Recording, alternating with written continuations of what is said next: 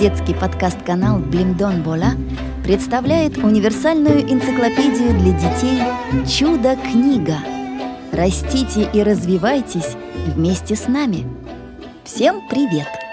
Сегодня мы с вами узнаем, что такое материя, что такое вселенная, бесконечна ли вселенная и еще кое-что интересное. Что такое материя? Все, что занимает хоть какое-нибудь пространство в любом месте Вселенной, называется материей. Существует 3 состояния материи – твердая, жидкая и газообразная. Материя также делится на органическую и неорганическую. Растения, животные, люди являются образцами живой материи.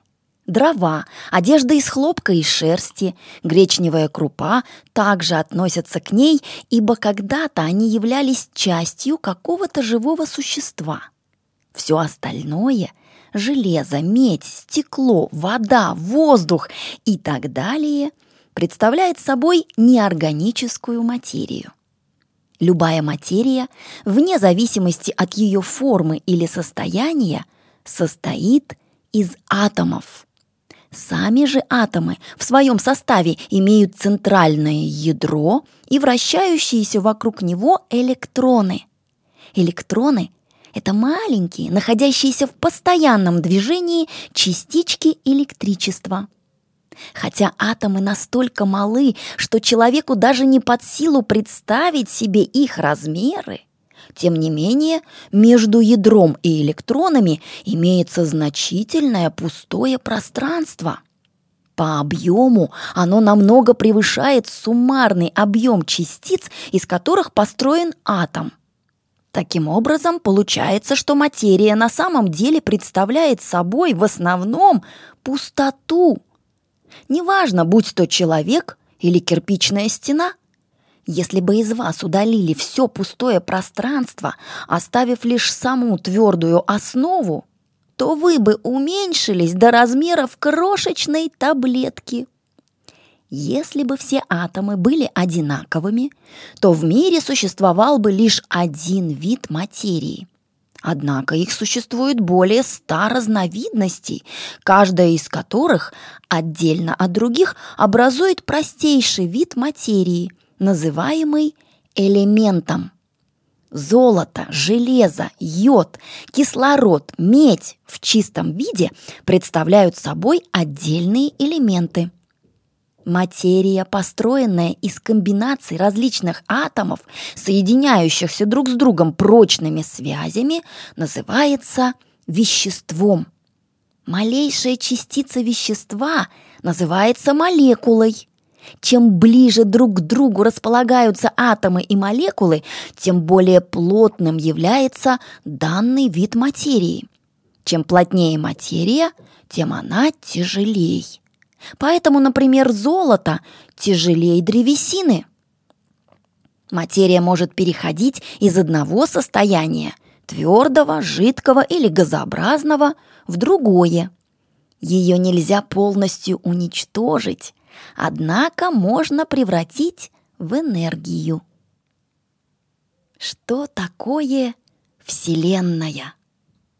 Вселенная – это весь окружающий нас материальный мир, в том числе и то, что находится за пределами Земли.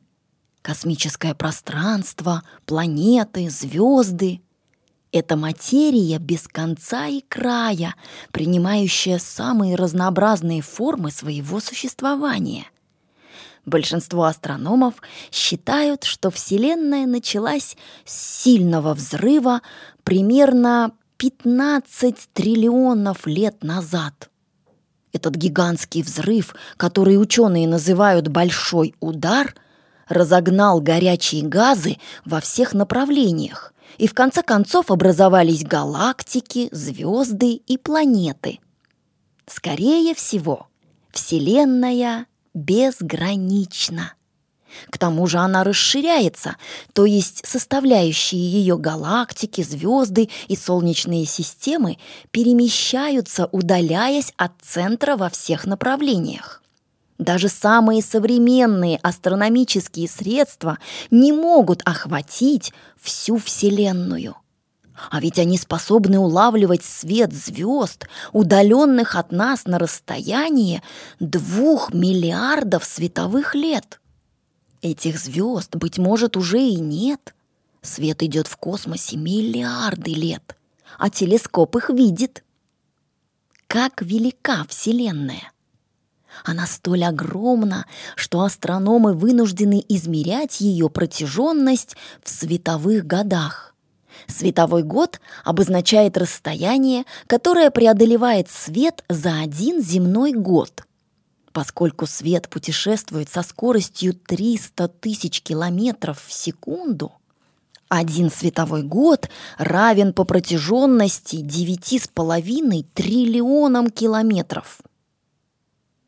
Бесконечна ли Вселенная? Для человека просто невозможно представить действительные размеры Вселенной. Мы не только не знаем, насколько она велика, но нам даже трудно вообразить, насколько она может простираться. Если мы начнем удаляться от Земли, мы поймем, почему это так. Земля — это маленькая частичка Солнечной системы. В Солнечную систему входят Солнце, планеты, которые вращаются вокруг Солнца, астероиды, представляющие собой маленькие планеты, и метеоры. Вся наша Солнечная система, в свою очередь, является небольшой частью другой большой системы, называемой галактика.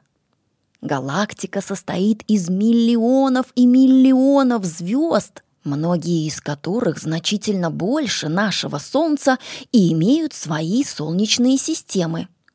Итак, все звезды, которые мы наблюдаем в нашей галактике и которую мы называем Млечный Путь, являются солнцами.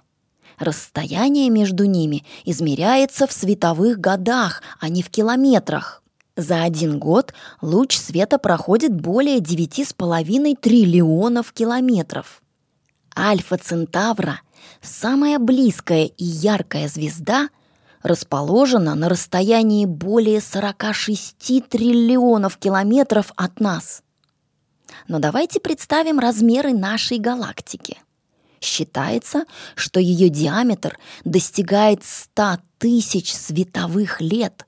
Это означает 100 тысяч раз по 9,5 триллионов километров.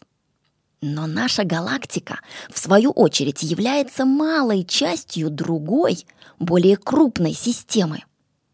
Существуют миллионы других галактик, ближайшие из которых отстоят от нашей на расстоянии 2 миллиона, а наиболее удаленная – триллионы световых лет.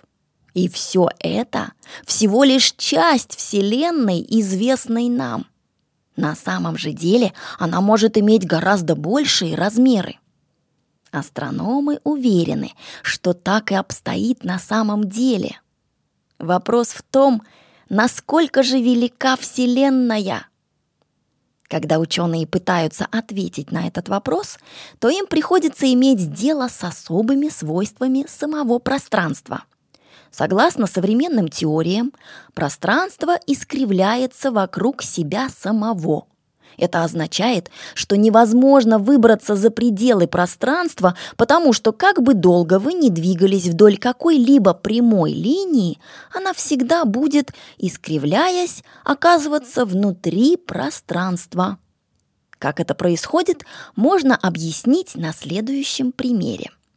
Самолет, летящий из Москвы во Владивосток на одной и той же высоте в воздухе, описывает огромную дугу, повторяющую изогнутую поверхность Земли. Если бы он летел по прямой, то, достигнув конечного пункта, он оказался бы на много тысяч километров выше. Астрономы полагают, что то же самое происходит и с любым движением в пространстве, с той лишь разницей, что искривление пространства гораздо более сложное явление.